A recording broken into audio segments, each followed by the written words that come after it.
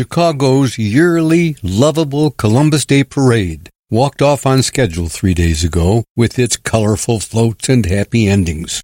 There were more than 1,000 people in the parade or watching and cheering it, many of them hoping that someday soon City Hall will return their statue of Christopher Columbus to Arrigo Park in the Little Italy neighborhood on the near southwest side, where 2.5 years ago, during a political protest, the statue was vandalized and removed by Mayor Lightfoot and stashed away in hiding. She promised that when she believed the statue would not again be an object of political protest, she would return it to Arrigo Park.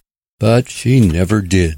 So now returning it is up to our new mayor, Brandon Johnson, who says he's in favor of returning it, but needs a couple of weeks to think about it. The Columbus statue of Arrigo is of deep feeling and ethnic importance to Chicago's Italian-American community. It was cast in Rome in 1893. Then in 1933, it was shipped to Chicago for the World's Fair, and thereafter wound up in Arrigo Park, in memory of Columbus and in honor of Italian Americans, who in Chicago are still waiting for their statue to be released by City Hall and given back to Arrigo, where it belongs. Meanwhile, now the delay is a political problem. So, new Mr. Mayor, it is time at long last, too long last, Your Honor, to solve it.